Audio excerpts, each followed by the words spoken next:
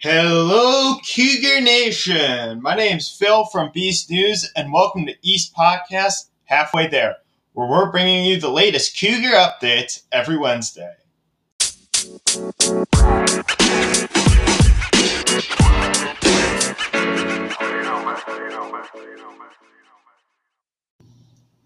Seniors, as we head into the end of the year, we're still looking for clips and videos of our seniors, especially doing sports and just hanging out with friends as we get ready to finish the senior video.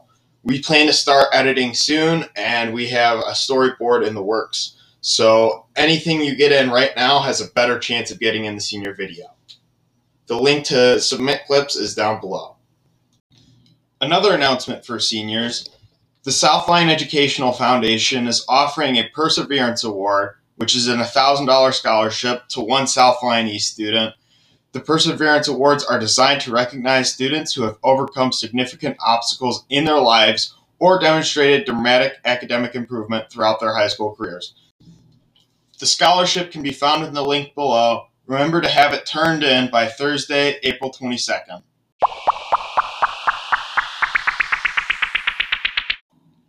For those who have not submitted their schedule yet, we have good news for you.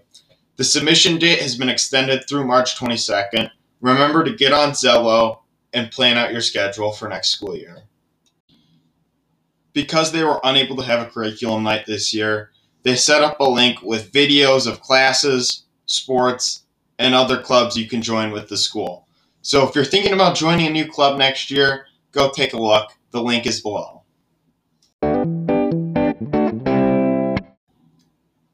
For those who want to show their East pride, East Spiritwear is now for sale, and you must place your order by March 22nd. The information is below. If you're looking to join a spring sport, most of them start next week. In the link below, you'll find all the information for any of the spring sports.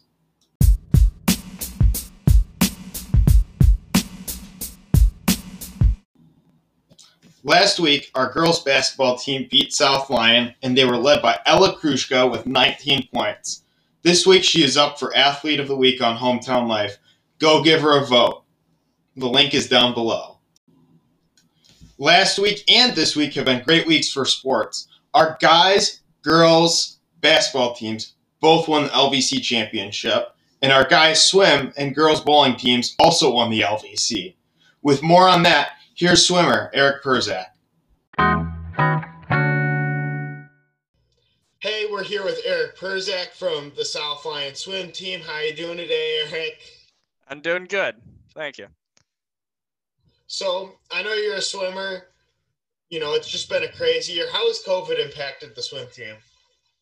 Well, this year we've had to basically split our entire team in half and put each half at each end of the pool and then split the lanes apart even more. So we're taking up most of the pool for only about 20 people. So, I know you're swimming. You've been swimming for a long time. We're just curious, how do the swim meets work and what did they look like? So in swim meets, you have individual events and we have what we call relays. We have the individual events where you obviously compete individually, and your place is based off of what time you get. Faster time, higher place, you score more points in a dual meet, conference meet, or state meet. For relays, it relies more on cooperative ability and the ability to have multiple people swim a faster time. And when you all swim that faster time, get a higher place, you score higher points, and you get to meets like the state meet, or for us, Oakland counties. So it's a mix of individual strengths and teamwork in a nice little package. That's awesome, dude. I absolutely love that. Those track-like sports are really fun to watch. And, as much as you're doing different stuff, you guys are all competing for the same goal. And I just think that's really cool. So you guys are finishing up the season. Do you guys just have any cool end-of-the-year traditions? Well, we used to have quite a lot of traditions. With COVID, the most we could really do was after we won the state meet on Saturday, we had a bonfire outside. We would normally do a lot of other things. We would have bleaching. We weren't allowed to do that this year because you have to be indoors for that. We'd have a game over Christmas break. Like we did paintball last year, mini golf the year before. We weren't allowed to do that, either of those. We have a party just before conference meet where we shave. Weren't allowed to do that either. So overall, it's been far more limiting. And we've had to find more ways online to connect with each other. So it's been a really strange year, especially with our shortened season thanks to the girls' state meet taking up 2 weeks of the start of the season. Okay. Well, thank you for joining us, Eric. We wish you the best of luck in your state meet coming up and the rest of the team. Thank you for joining us, dude. Thank you for having me.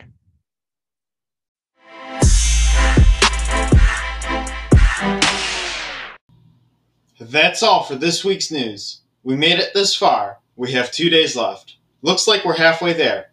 Thanks for tuning in.